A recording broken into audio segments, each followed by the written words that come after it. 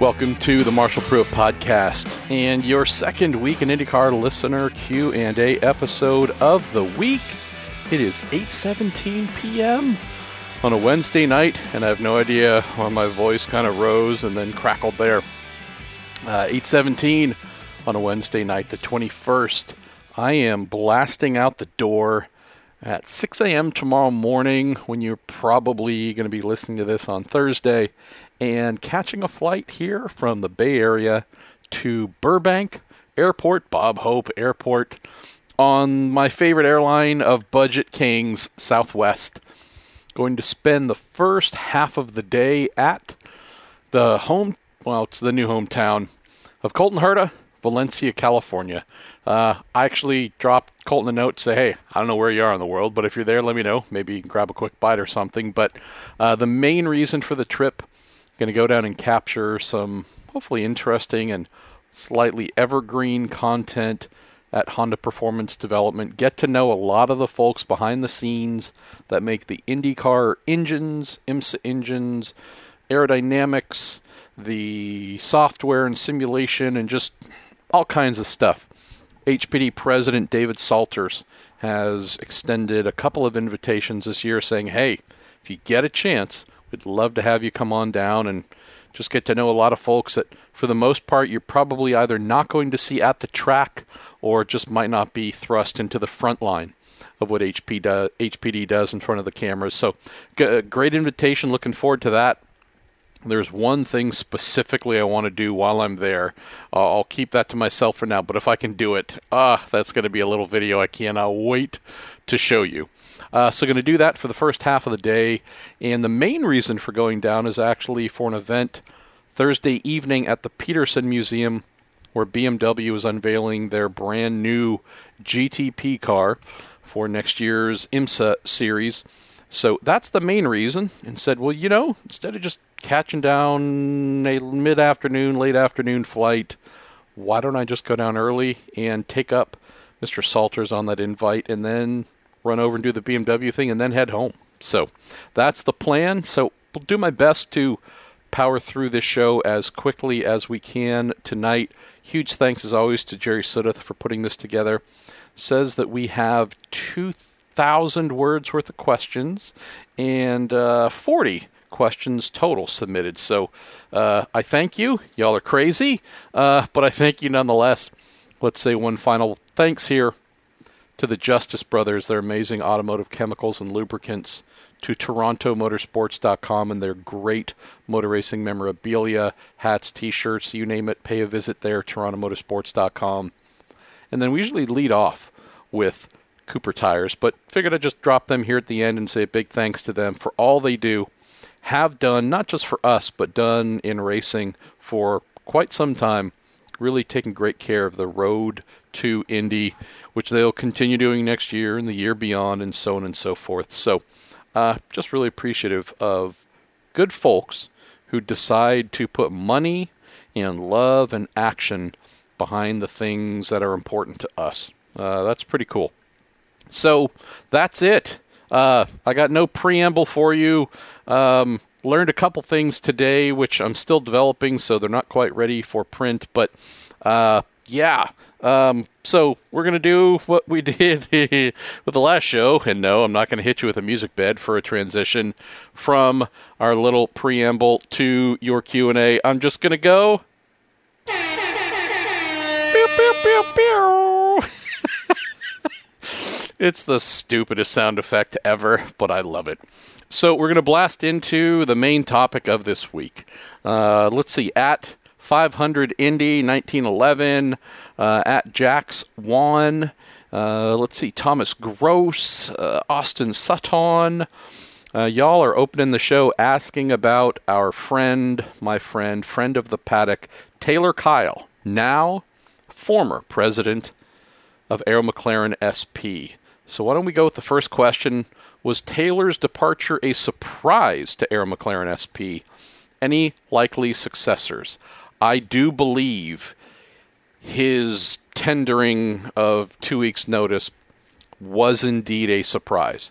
The team told me he notified them, I don't know the specific day, but just before the Monterey IndyCar Weekend season finale. So I can tell you, having spent some time, not a ton of time, but spent some time with Taylor at Portland the weekend prior, and then some time for sure at Laguna Seca, I don't know if I've ever seen a more relaxed and at ease Taylor Kyle.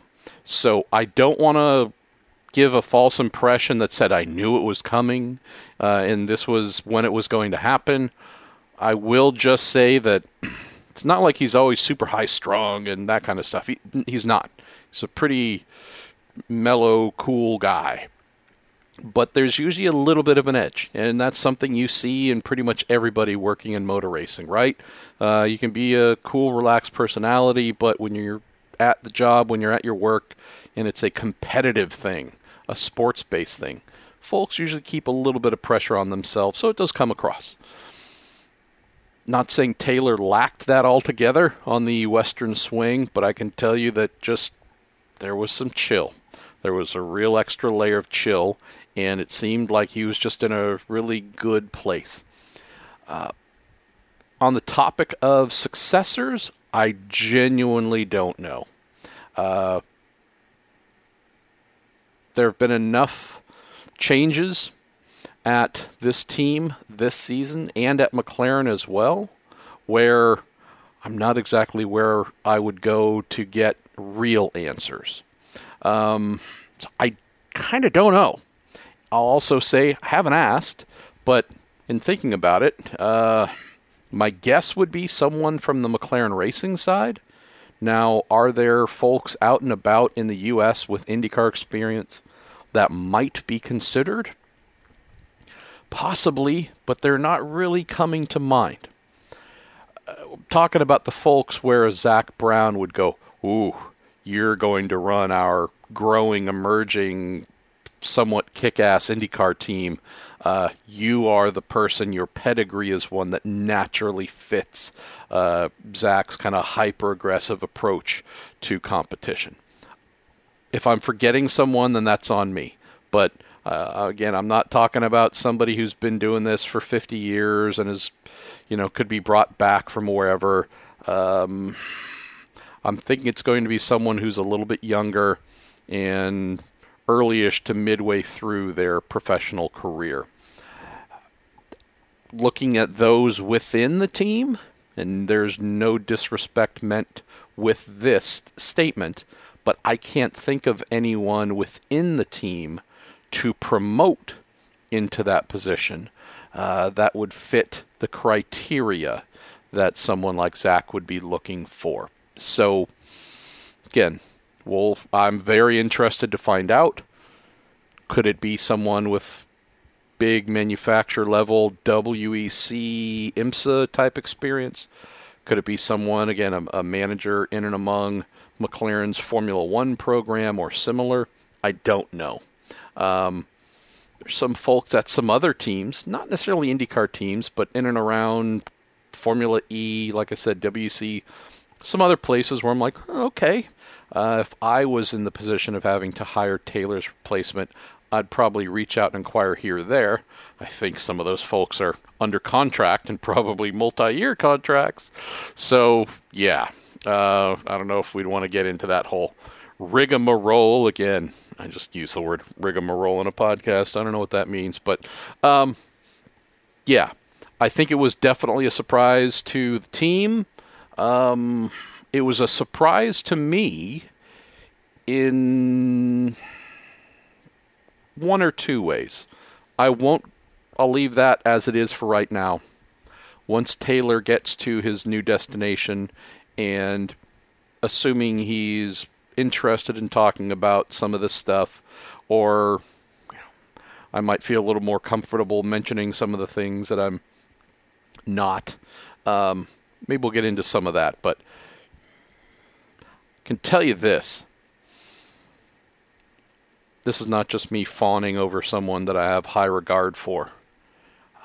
His reputation in the paddock is as a nation builder, a team builder, someone that folks love working for, takes great care of them, is That guy was the heart of Arrow McLaren SP. Period. End of statement. Folks went to work there knowing that he was a leader and then became the top leader, right? He was general manager there. I forget his title before that. Pierce Phillips was there running things. This is pre-McLaren. He's been in a leadership role within the team for many, many years. And they have a very tight group of people who work there and have been there for quite some time, who love the guy, are super loyal to him, etc., etc. They've also brought on a lot of new-ish or straight-up new folks. And I'm not speaking for all of them. I'm sure everybody, there's always a couple folks who don't like the boss. But I'm just saying in general, he's their guy. And when the heart of a team leaves, you can put someone into the role. That doesn't necessarily mean that the allegiances and love just automatically fall to that man, that woman, that whomever that might take that position. So I do not envy whomever is going to replace Taylor.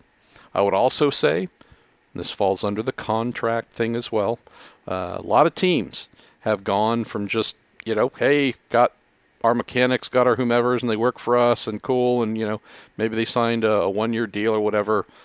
You got a lot of teams who are being super protective about their staff, signing them to multi-year contracts, and really being very protective, knowing how hard quality workforce is to come by in motor racing these days.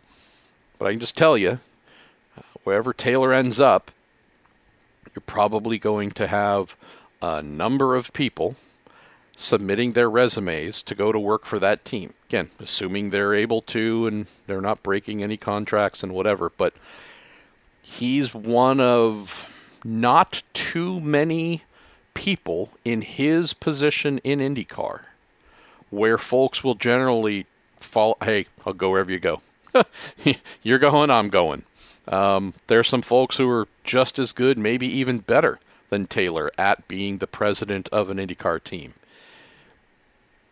Might not, though, foster that same level of love and loyalty because maybe they're a hard ass or maybe they go about things in a different way. So this guy is very unique. Options, certainly. There are a couple of teams that come to mind, and I'll get to that here in just a moment. Jack Swan, you asked about what can I share about the management changes at Arrow McLaren SP. I'll just rattle off a couple things here because I covered off a little bit of that. This has been a tough year, a little more than a tough year. There's been a lot of crazy drama and nonsense going on. I think I captured most of that in my article I did for Racer about Taylor leaving. If you are the person trying to run an organization and you have someone who is above you somewhere else and they keep making things harder and harder and harder and harder, I know I would be someone who would say, wonder if there's somewhere else for me to do what I do, where I'm not having to worry about what's going to blow up tomorrow that I didn't do and I didn't create, but is certainly going to fall on my shoulders. What kind of blowback am I going to get from whichever senior-most person who's done whatever? I can tell you, that might weigh on somebody. That might have somebody saying, you know what, there's cartoon anvils raining on me. And there's kind of one primary source of where they're being launched from. Maybe I want to stop having cartoon anvils fall on me.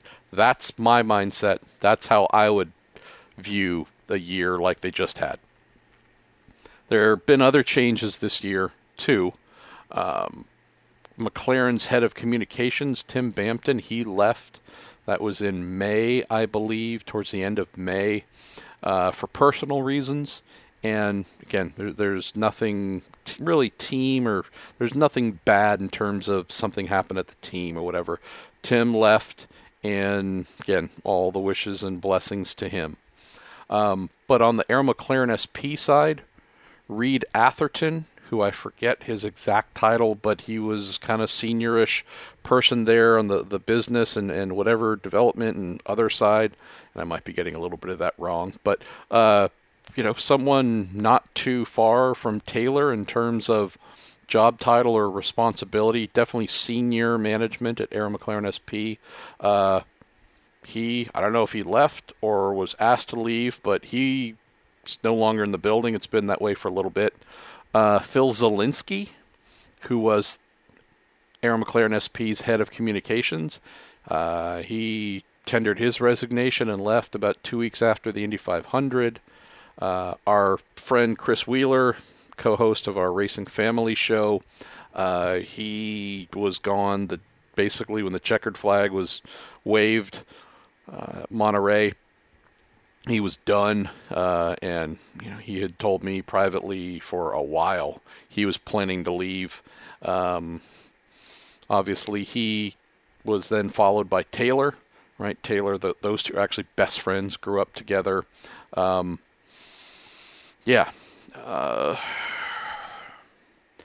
There's been what's the word? What's the nondescript word to use that doesn't quite say it as sharply as you might?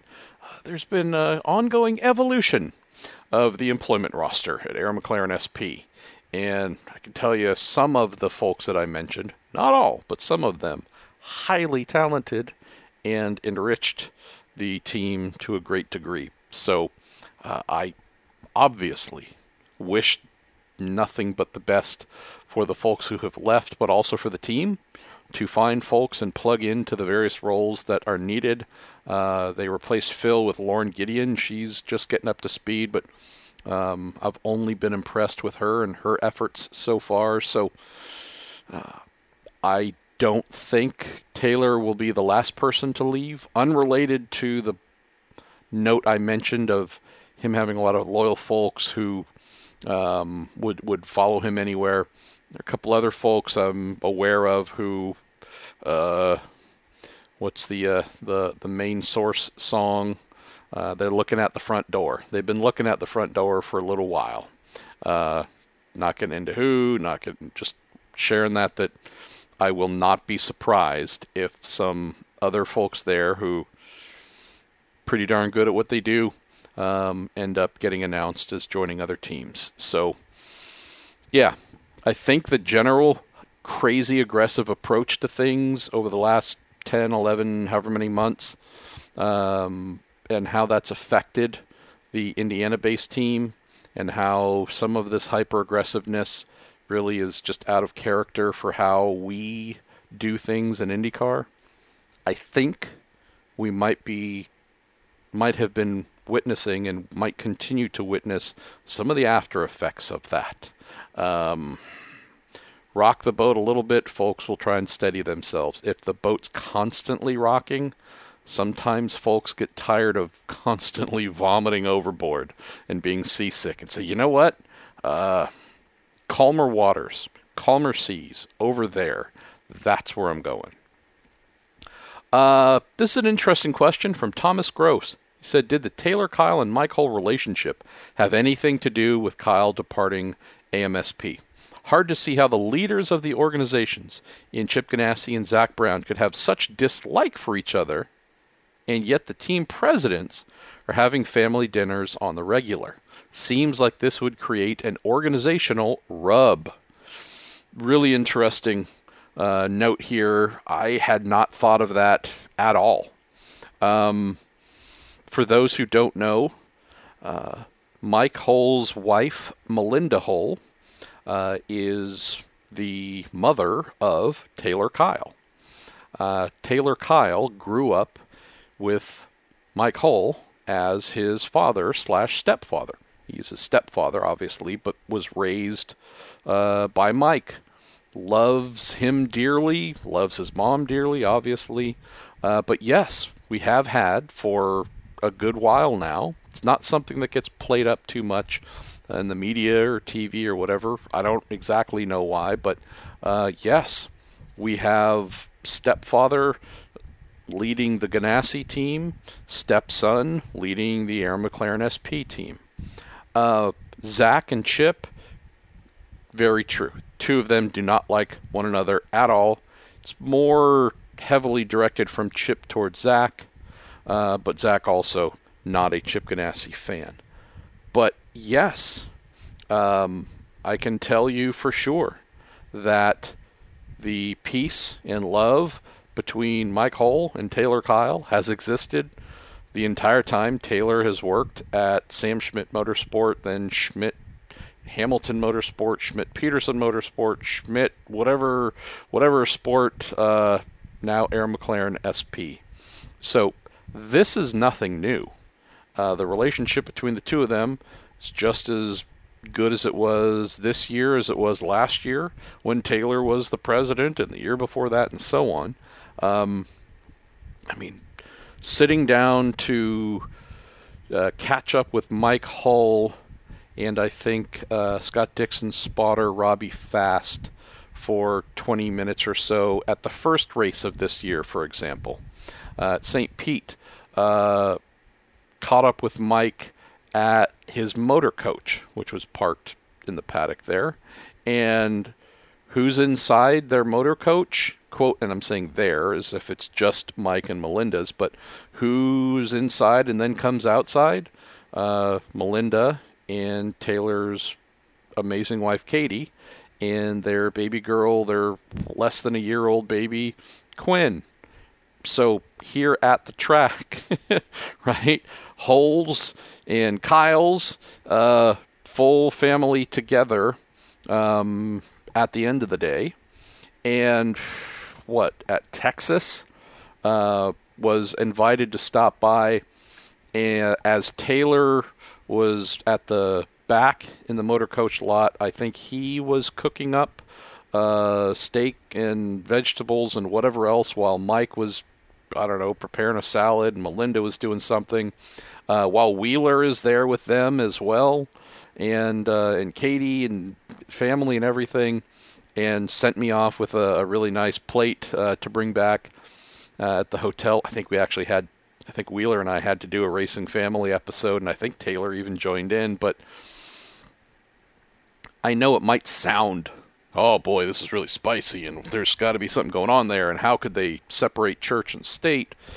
It's what they've done the entire time. This is nothing new at all. Mike does not tell Taylor a single thing about what is going on at Ganassi, and vice versa, because that is what they should absolutely not be doing. Their integrity, impeccable. Really and truly impeccable. Other thing, too, is if they were giving each other little notes and secrets and whatnot, and that was something they actually did, these things would become evident at some point in time. Like, we'd know, whether it was a driver, whether it was a crew member, whether it was a sponsor, whatever it is. There'd be some linkage to follow. There'd be breadcrumbs. There's none, because that's not how they get down. So we do have the exact scenario you're mentioning, Thomas, of stepfather, stepson running two competing IndyCar teams who leave their day jobs in the garage at the end of the day, go and meet up, have dinner, be a family together, love on one another. Keep in mind, this is Mike and Melinda's granddaughter that they're loving on as well. And, do they say, boy, you kicked our butt today, or whatever it is, that kind of small talk? I think that would be normal. But anything beyond that, no. Not at all. So we do have the scenario you mentioned here, Thomas, where the men who happen to own the teams or run the teams at the highest position, not fans, but they're lieutenants, they're second in commands. Proof of how you can coexist and do good things. Austin Sutton, you close the all Taylor Kyle open to this episode by asking, Taylor retiring for good? Is he looking for new opportunities? If so, where do you think he goes? Not retiring. He's only like 30 something. I don't know. But yeah, he's not that old. Not retiring. Looking for new opportunities? Yes. When he and I spoke 15 minutes after he let the world know in social media, we did not get into any like private stuff of where you're going and what offers do you have. I don't think he'd tell me, so I don't even bother asking. So telling you genuinely, I don't know. But I do know that, yes, he does have opportunities.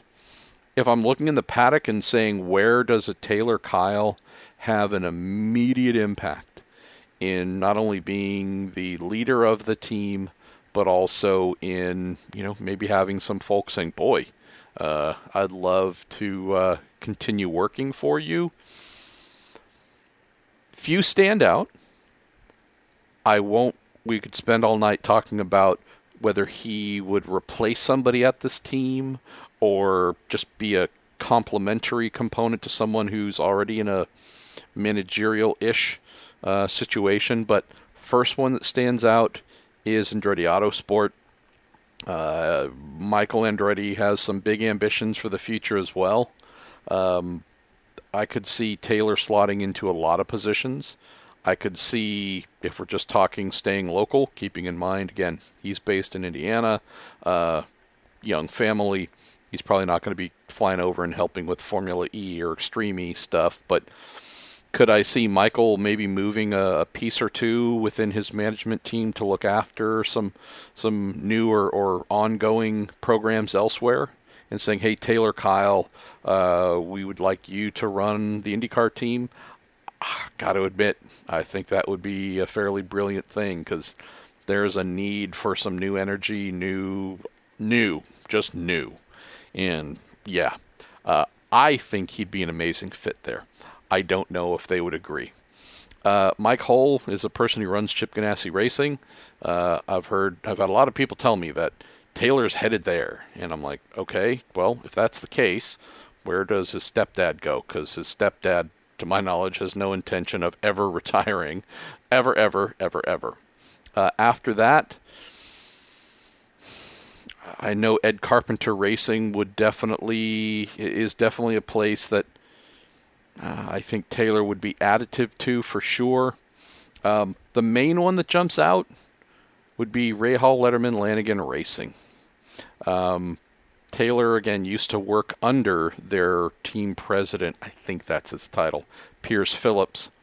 I'll save comment on where I think Piers is best slotted in talent-wise, but I can tell you that I think if Piers were to focus fully on the team's new BMW GTP program, got a big sports car background there, and Taylor would just slot in as president of the IndyCar program, boy, I think RLL goes to much bigger places, bigger heights. But again, it's easy for me to say that from sitting here.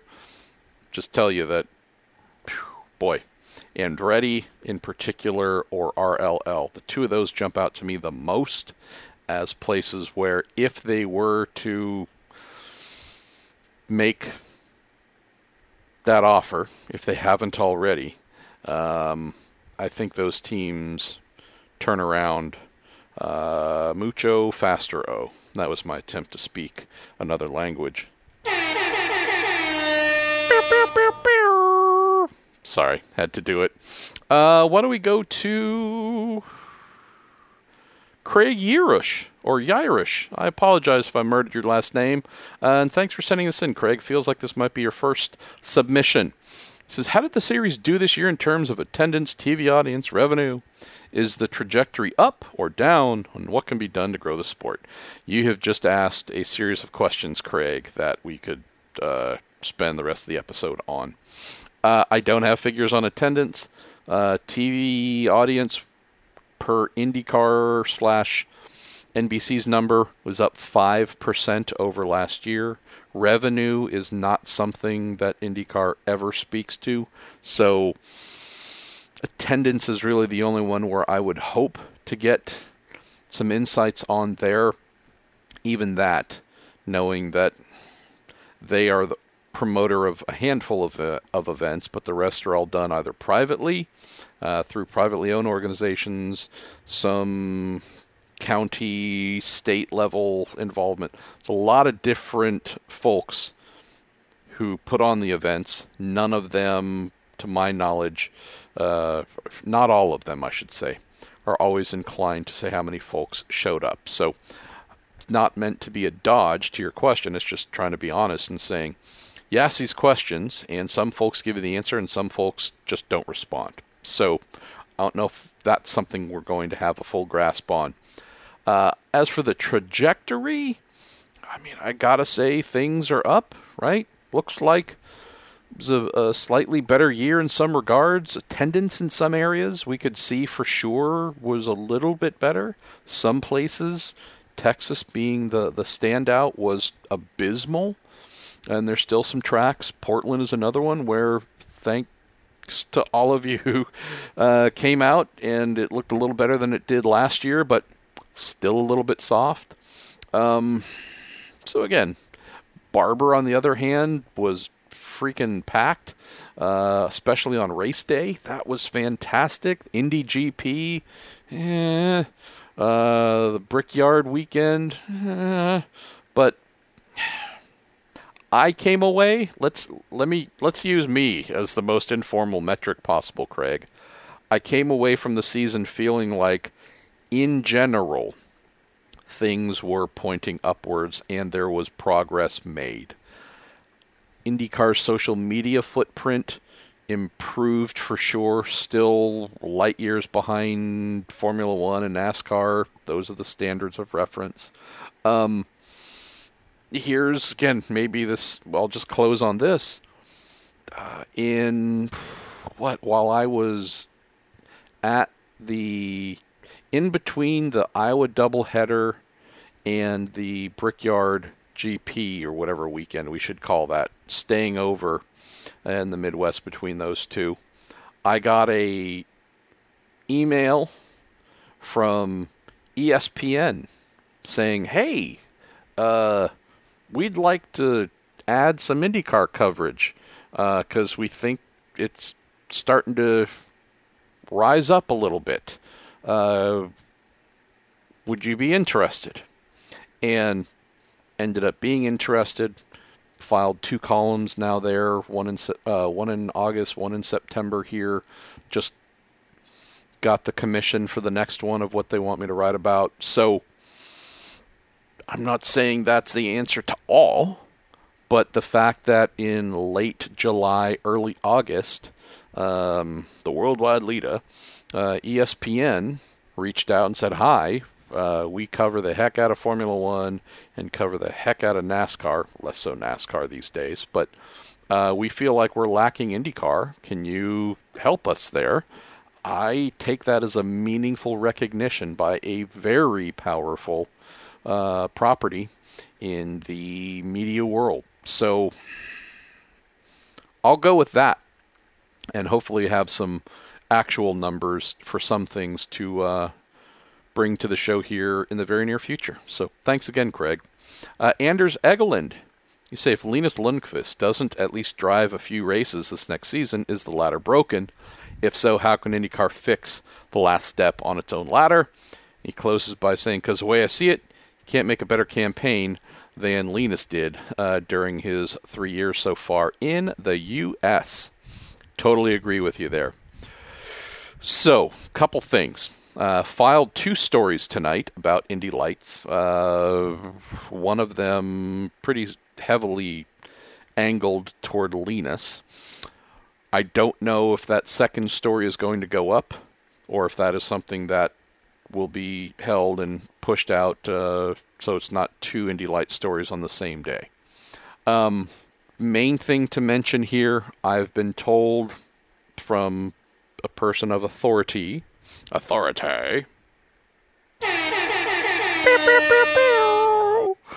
that if Linus, by chance, does not run an IndyCar next season, his advancement prize, his scholarship, will be deferred until the point in time that he does, hoping that would be 2024. So that's a good thing. That's good news. Whether it's engine supply issue where can't land at a team because they don't have any vacancies and no engines would be made available, or budgetary, whatever. Good to know that his advancement prize is protected. The thing that I wrote about, and this is a fact, because I spent many hours today on the phone, emailing, adding and double, triple checking accuracy here, and finally had IndyCar and Indy Lights confirm this, because there was confusion about this. I was initially told I was wrong, but both have confirmed exactly what I started hearing about shortly after the IndyCar and Indy Lights banquet and prize-giving ceremony last weekend, and that is massive cut to the Indy Lights champion advancement package. So, a little bit of quick rewind. Mazda, when they signed on, I think 2010 is when they signed on to partner with Anderson Promotions Road to Indy. No real involvement with Indy Lights at the time. But when they signed on there, they had this ladder system. This prize-giving advancement package that they put together really to help the drivers using Mazda-powered engines in their Road to Indy content. So that was cool. When IndyCar, which owns Indy Lights, tried multiple years, and some good folks, Jason Penix is one of them, a couple of folks really were very passionate about trying to do something here. Tony George's son as well. They really were trying to add some life back to Indy Lights. Mid-2000s, latter stages of the 2000s, 2007, 8, 9, a little bit too, there were still some pretty big numbers on what was then called, I think it was still called then, the Infinity Pro Series, IPS. That was the Indy Racing League's version of Indy Lights. Numbers started to fall off, especially when the merger between Champ Car and the renamed Indy Racing League, the IndyCar Series, when that came together. And so they tried in the early 2000s to reinvigorate Indy Lights, realizing the chassis was getting a bit old. Nissan had stopped, Nissan/Infinity had stopped backing things and putting money behind it. The engines just were generic engines. They're still Nissan/Infinity V8 engines, they just weren't badged as such. So just there's a bit of a downtime for Indy Lights. And so some genuinely good folks at IndyCar were trying to resuscitate it. They put out bids for folks to come up with new chassis designs, and these things happened in and around 2011, 2012. Ultimately, there was a decision to just not put the money behind this whole renovation project, and it continued to fall on somewhat harder times. At the end of 2013, IndyCar said, hey, Dan Anderson and Anderson Promotions, who runs USF 2000, the first step of the Road to Indy, and Star Mazda/Pro Mazda. Hey, how about taking on Indy Lights? We'll license it to you. You'll basically take over Indy Lights, and it's yours. We're not able to take it to where it needs to go. To which Dan said, great, got it. Former Indy Lights entrant, very successful businessman, construction and other things, plus just a great person and a huge heart. He and his daughter, Michelle Kish, just invaluable folks in the world of junior open wheel racing. So Dan said, yes, I'll do it. And Dan soon commissioned a new car. That came in 2015, the Dallara IL-15. Mazda was involved with a new engine, 4-cylinder turbo, yada yada, like great stuff. All the stuff IndyCar couldn't do. Dan and Michelle and the whole Anderson Promotions team and other good folks. Tony Kottman was involved, and just, right, new car, new this, new energy, everything's great and moving. And one of the things that happened and this is coming back to this insane revelation last weekend.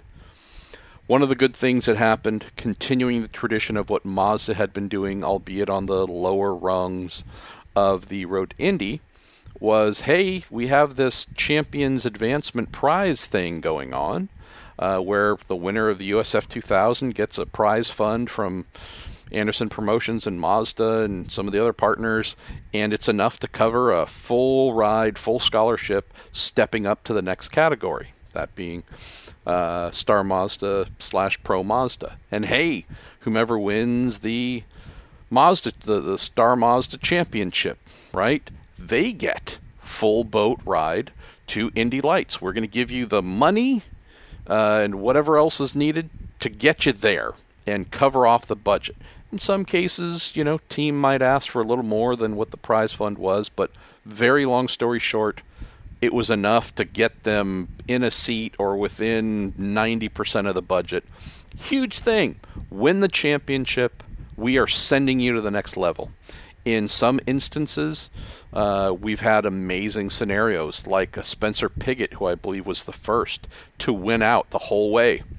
USF 2000 champion, advancement prize, free ride in the second tier, champion, free ride to Indy Lights, champion, advancement prize, 1.1 whatever million to IndyCar. And so this whole thing of the advancement prize for an Indy Lights champion was formed between Anderson Promotions and IndyCar when Anderson Promotions took over the series in 2014. And it worked lovingly, right? IndyCar said, okay, we will put in $500,000 for this scholarship. And Anderson said, great, I'll put in the other $5,000. And again, with help from Mazda and Cooper Tires and whatever, there's a lot of good folks making this happen. A $1 million advancement prize was announced for the 2014 Indy Lights champion, that being Gabby Chavez.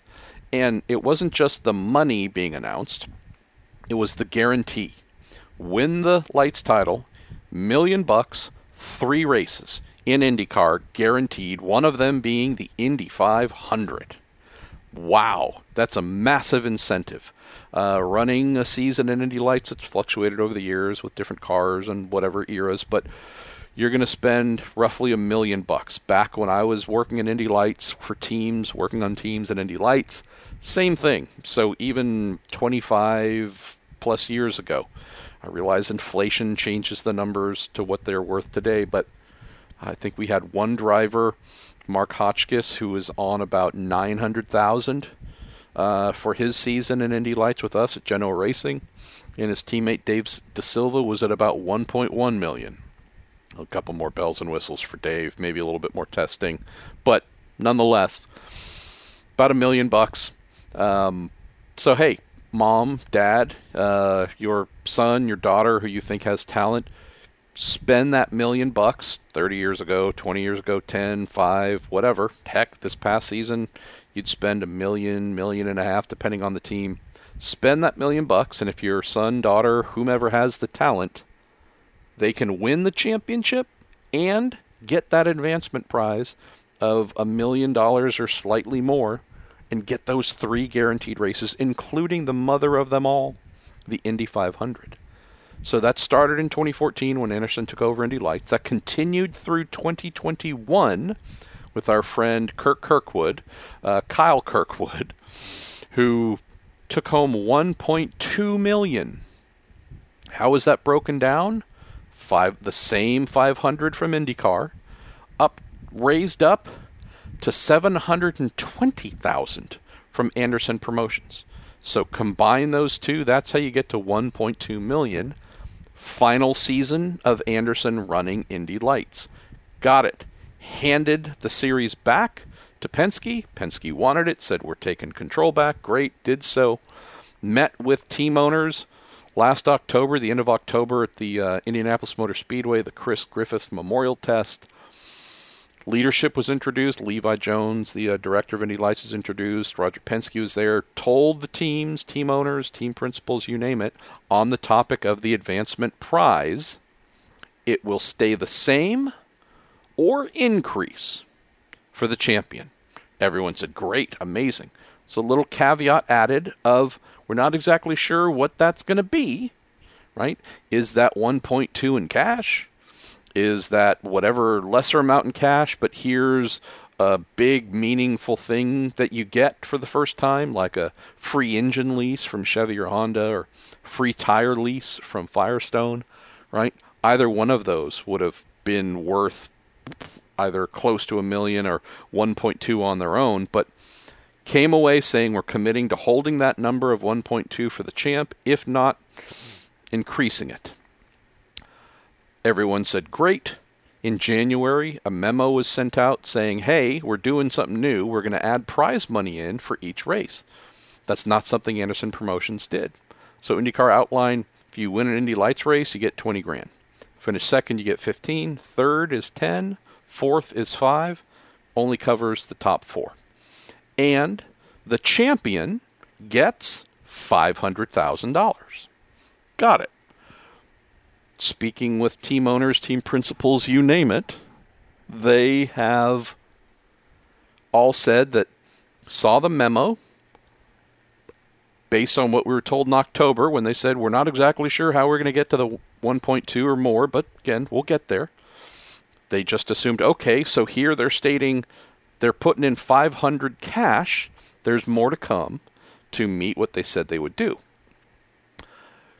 Fast forward to last weekend's championship ball, and Linus Lundqvist is handed a cartoon check for 500 grand and a painting by the great artist and IndyCar starter Jim Swintal, whose wife Diane, they're both friends, but Diane's a dear friend. She's been part of the road to Indy on the communications side for a long time. That's it, y'all. Nothing else.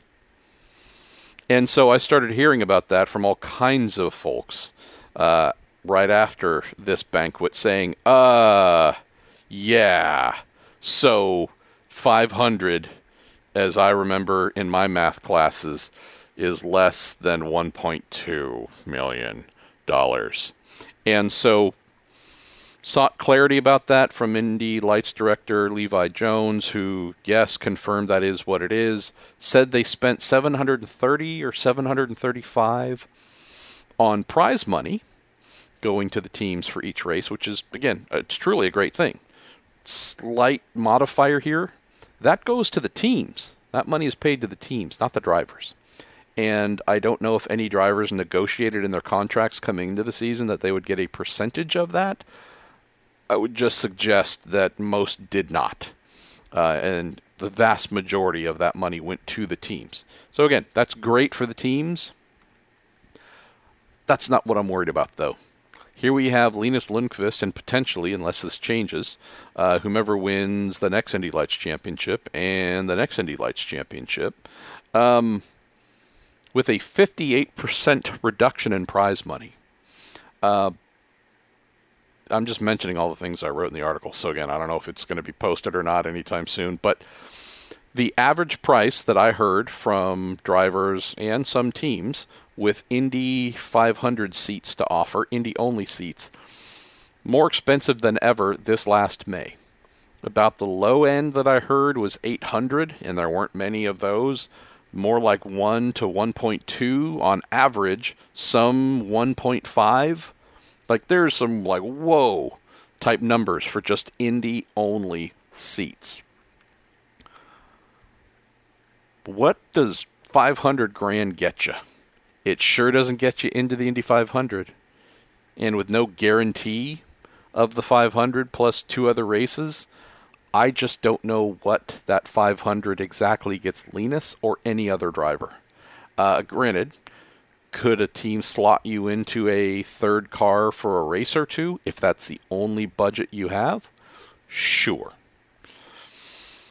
Is this the thing that we have seen as the tradition for the Indy Lights champion, who, for the most part, every year is a driver we consider to be someone with real talent who could make an impact in IndyCar, be a future star, or whatever? Again, not all of them have fallen into that category, but boy, a lot of them have.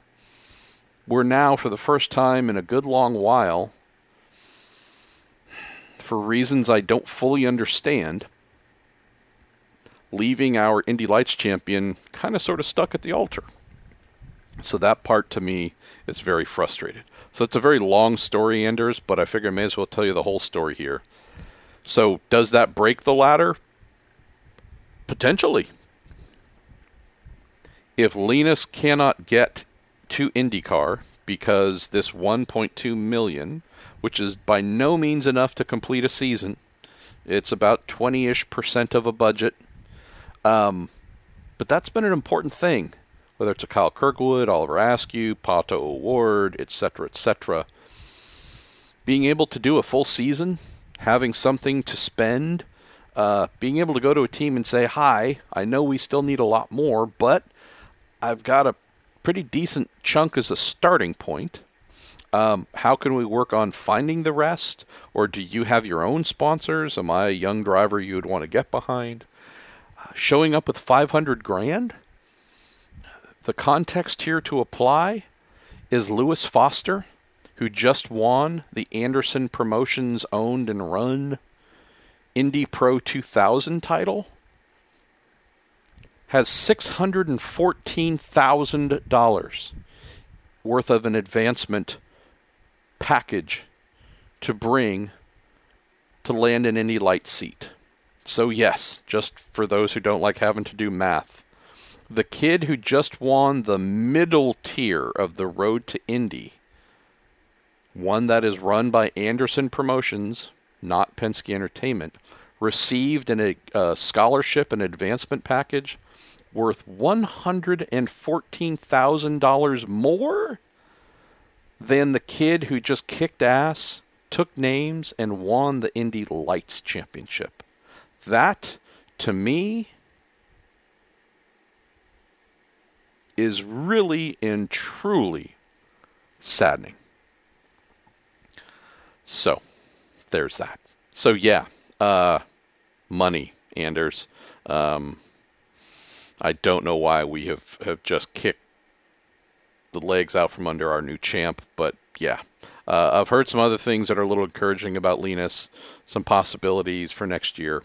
This might all end up being not an issue for him, but who knows what it's going to be like for the new champion. So who knows? Maybe he makes it nowhere in IndyCar next year.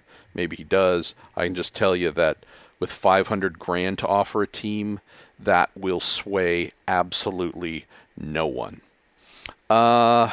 Jeremy Lorton says, do you think the Jamie Chadwick test with Andretti will lay the groundwork for her to get into the pipeline? Very talented driver that could do very well with the right tutors and right team.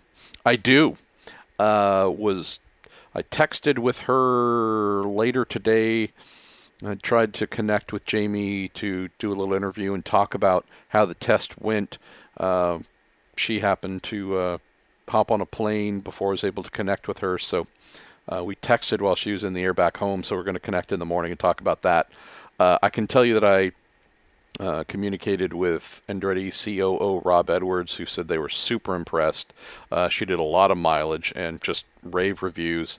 Also spoke with our boy Kirk Kirkwood, who is there supporting, again, our 2021 Indy Lights champ, and he had nothing but positive things to say about her in terms of speed, how quickly she adapted, feedback, just everything. Both himself and Edwards really, really high on what Jamie did in this test, but also just everything about her as well, fitting in with the team and just, yeah. So I think she has done everything to confirm to Andretti that, yes, she is ready. It's the biggest, fastest car, open-wheel car she's driven, but, yeah, everything that we learned was positive, and I hope to learn more from her when we get a chance to speak. Mitsuki Matsura, you're asking a question that a couple folks have asked me about.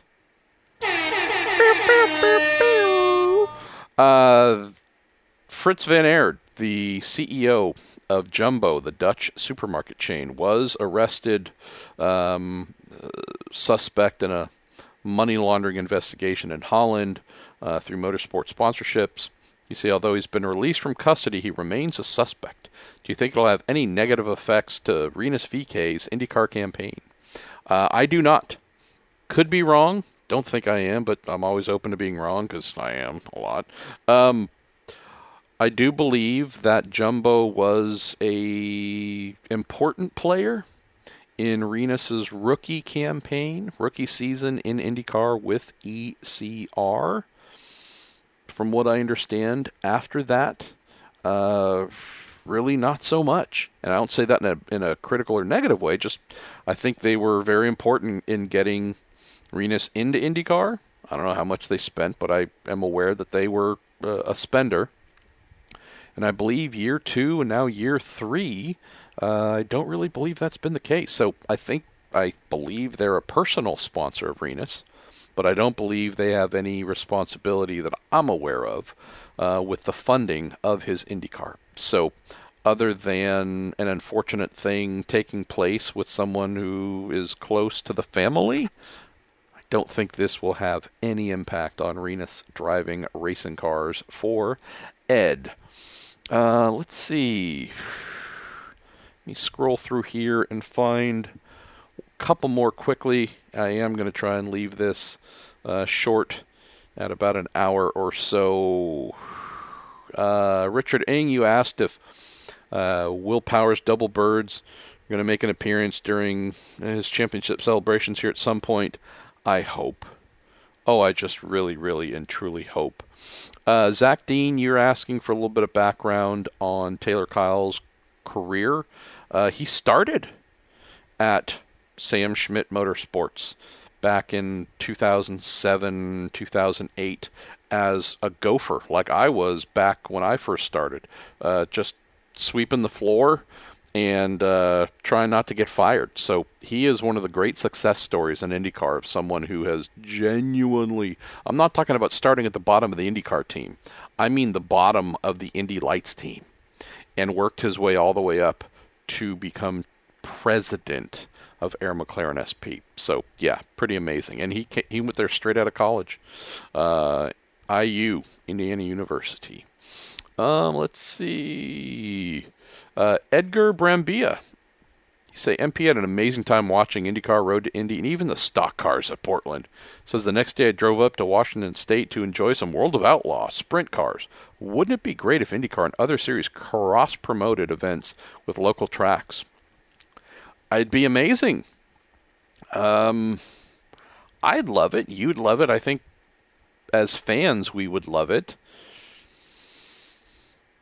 There's definitely a bit of protectionism, though, right? Hey, why would we want to encourage our fans to go somewhere else, even though it benefits everybody? I think that's one of the limiting factors, first of all. And then second, an IndyCar isn't necessarily talking to a World of Outlaws. The folks at PIR, Portland International Raceway, they aren't exactly talking to whichever short oval that you went to in Washington about an event that doesn't have anything to do with them. So would we benefit in a wider capacity? Yes. Just really not something that happens a whole bunch. Dan Mayhew says, hoping to head over to the States here to visit the office in Raleigh, North Carolina. It says, you're UK-based, going to do that next year. Would love to catch an IndyCar race while out there. What is the best or closest to that area? He said, you've done a bunch of UK races, British Touring Car, British GT, and love to experience a US race day. Well, not exactly sure when you're coming over, so that is the part where I would need to know in order to help with where I might suggest you go. In terms of locations, that would be close to North Carolina in terms of an IndyCar race. Yeah, there's nothing close.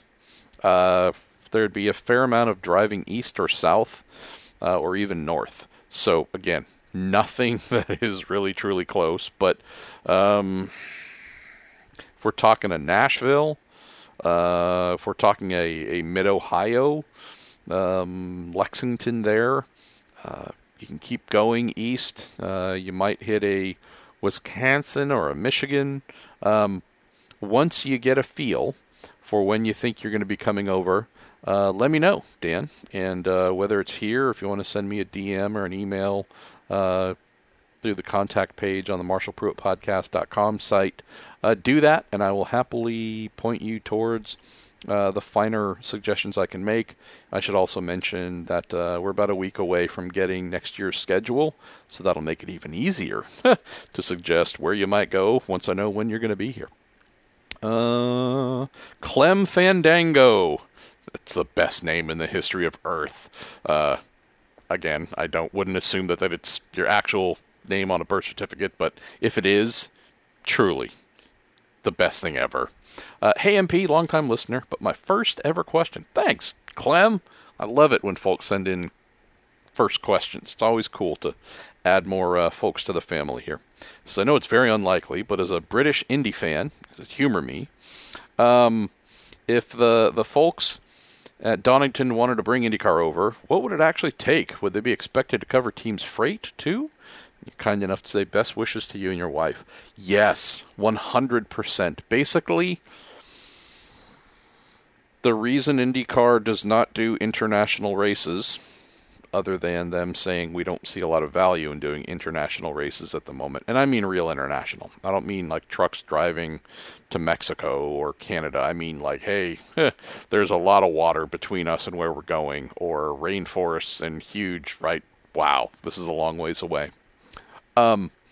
It's the getting the things there part that is really tough in terms of the finances. So, in general, an IndyCar will be expected to be paid a nice wedge of money to show up and put on an event and bring their stars and cars and equipment, and without a doubt, the promoter is expected to pay for all of that air freight. Some of it might go by boat, if depending on what it is, if it's the opening race of the year, or maybe even the closing race, and there's a decent gap on the calendar where some things could be sent via ship at a much lower price, these things could happen. But for the most part, it's putting a lot of things on jumbo jets and sending them across. So I don't know what it would cost. Again, depends what part of the world. I know you're talking about Donington, of course. That'd be amazing, but it feels like right now, and maybe for the foreseeable future, these are things that would be very cost prohibitive. I would, though, love to meet the person, the promoter, the wealthy person who says, yes, take a lot of my money because I want to see IndyCars race in the UK or Australia or Japan or wherever. So count me in. Ed Joris, you sent in a good question about engines and subsidies and all that kind of stuff. If you're happening to listen, fire that back in for next week. It's a little bit of an evergreen thing, so just in the interest of keeping this episode not too long, I'll punt that to next week. So send that back through if you wouldn't mind. Kurt Pose, I know you've been wanting to know for a little while about age of chassis, and is there anyone running an original one? I don't know, brother. I think I know who to ask to get that answered, but that would take a decent amount of time and homework to make happen, and I don't dislike questions like this if I know the answer, but in general, going on wandering down a rabbit hole to answer a question for a somewhat quick weekly Q&A show, sometimes it's a little bit of a challenge. So yeah, maybe if you remember as well, fire this in next week, and I think I should have some time, if I don't remember to do so on my own, see your question next week, and then hopefully ask the folks who might know the answer. Indy Nathan, let me see. I'm just going to look through. Oscar Love, you're asking about how much it would cost to design and build a new chassis.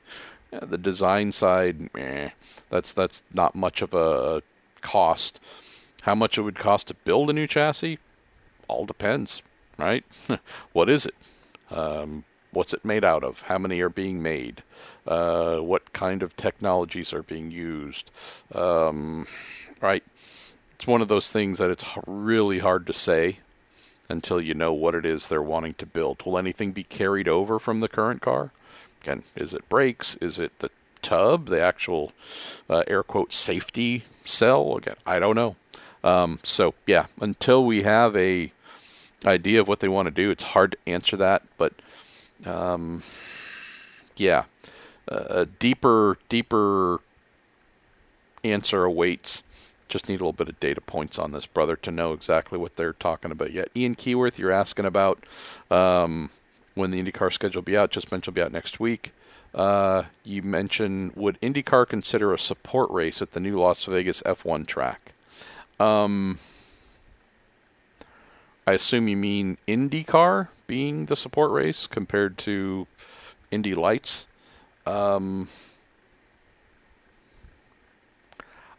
At no point in time would a 111-year-old open wheel championship based in North America show up to be the opening act, the undercard for a visiting, mostly European international open wheel series.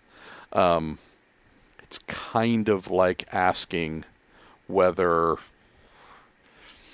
Jay-Z would open for Lil Baby, if you happen to follow hip hop at all. Like, you go, hey, that's cool, but like, you're like the OG and this is kind of yours and your territory. Would you show up and be the second most important series participating in an event? Like, yeah. Just gotta keep in mind that the minute you do that, you signal to your teams, your sponsors, your everything that you don't think you're particularly valuable. This is telling the world, yep, we are second tier. We acknowledge through our choice to be a support race for Formula One that we see ourselves as less than. It's what's the new? I'm trying to remember which one of the new football organizations exist. Was it the XFL that's coming back? I think again for like the second or third time. It's a bit like asking, would the NFL put on a game before an XFL game? To which you'd go, no, not at all. This is, again, the pride-filled organization that domestically, in its realm, is the number one and has been for a long time. There's no way it's going to show up and be the opening act. So, just sharing there, brother. SRT Nick 12 asking if Jack Harvey's in danger of being out. Again, I don't think so. Yeah, don't think so. But I know that, again, I've heard lots of rumors of he might be. But yeah, if that happens, it will come as a surprise. But I don't rule out anything because this year's been chock full of surprise. Ziz. Jameen Tuttle, you ask, what a year. Feel like the silly season gets even sillier every year. And you, very true. Do notice that the supporting cast, managers, mechanics, engineers are getting more fan reactions to their off-season moves the last few years. Feels like the fan base investment into the sport is getting deeper. Great recognition. Totally agree. Say, is this a thing or just wishful thinking? No, it's a thing. You say the more invested and deeper core fans get, seems to pull in more casual fans. Totally agree. I'm not saying what I'm about to say because I'm trying to do any patting on my own back or anything like that. I'm just sharing something that has been very intentional since I started this whole thing as a reporter and writer, 16 years ago? That's scary. As a former crew guy, engineer, manager, whatever monkey mechanic, it has been an intentional thing that I have tried to do to bring, whether it's chief mechanics, the race engineers, team managers, try and have them as steady, regular voices, not just the team owner or the driver. Those two are always the most recognizable in our sport. NASCAR has been pretty solid in doing the crew member, crew chief, like the team side for a really long time. So again, I'm not saying anything I've tried to do since I joined the media side is original in any way. Just trying to overshare, though, a little bit that I love telling you about this race engineer, or interviewing them, or having them on the podcast, or whatever it might be, or a team manager, telling you about some of the folks behind the scenes that aren't the first, second, or third person that NBC Sports puts a microphone in front of. Just been trying to give love to the folks that I know and have worked with, or folks in those positions that have been familiar to me. So I'm not saying whatever I've done has had any impact, just saying that I do love your recognition of what I believe to be true, and that is folks want to know more about the Taylor Kyles and the Chris Simmonses and the Yves Tourons and the whomever that are key elements in the success of their teams, or things changing for the better with their teams. So yeah, I do believe it's happening more, and if anything, just reminds me that I need to do more. I never feel like I do enough, so more. Why don't we go with the last question? We're celebrating you at Indy Nathan. Good man, loves IndyCar, at Indy Nathan. Please follow him. Good guy, for real. It says, does Indy Light switching to Firestone help IndyCar by putting similar rubber down? Yes. Or does being the same brand not necessarily mean the tire compounds will be similar? They won't necessarily be the same, but they'll be in the same family. Where this could be of great benefit would be a race weekend where it's IndyCar and Indy Lights, period. Keep in mind that our show partner, Cooper Tires, still heavily involved in the Road to Indy, USF Juniors, USF 2000, Indy Pro 2000. So as we often happen, there's usually one of those three, or I should say at least one, of the Anderson Promotions, Cooper Tires, Shod, Junior Open Wheel Series racing with Indy Lights alongside IndyCar. So Indy Lights moving to Firestone, it'll be good in terms of those drivers having a good feel and understanding of what those tires are like. Theory, and hopefully when they get to IndyCar, there'll be some similarities in behavior. Keep in mind there's also the alternate compound used in IndyCar and road and street courses, which you're not going to get any feeling for in Indy Lights. But we could and would still have the other Road to Indy ladder series involved at many of the same events. So it's not like we're going to eliminate any non-Firestone rubber from being put down. It's not uncommon at some of these events to have a little local touring car or GT series run or super stadium jumpy truck. So yeah, it's a little hard to have a clean weekend with everybody on the same rubber, but at least here in theory with Indy Lights, it'll help out a little bit for sure. All right, y'all. That's all I got for this week. Appreciate you. Thanks once again to Jerry Sudduth for putting all the questions together. And I think I need to have a guest. Been meaning to ring Jack Harvey and check in with him and maybe one or two other drivers. Kirkwood as well. So try and get some more Weekend IndyCar driver interviews going for you here and get some of those crew team folks, and we'll have a little party here. So nonetheless, thanks to you. Thanks to Cooper Tires, the Justice Brothers, and TorontoMotorsports.com. Speak to you soon.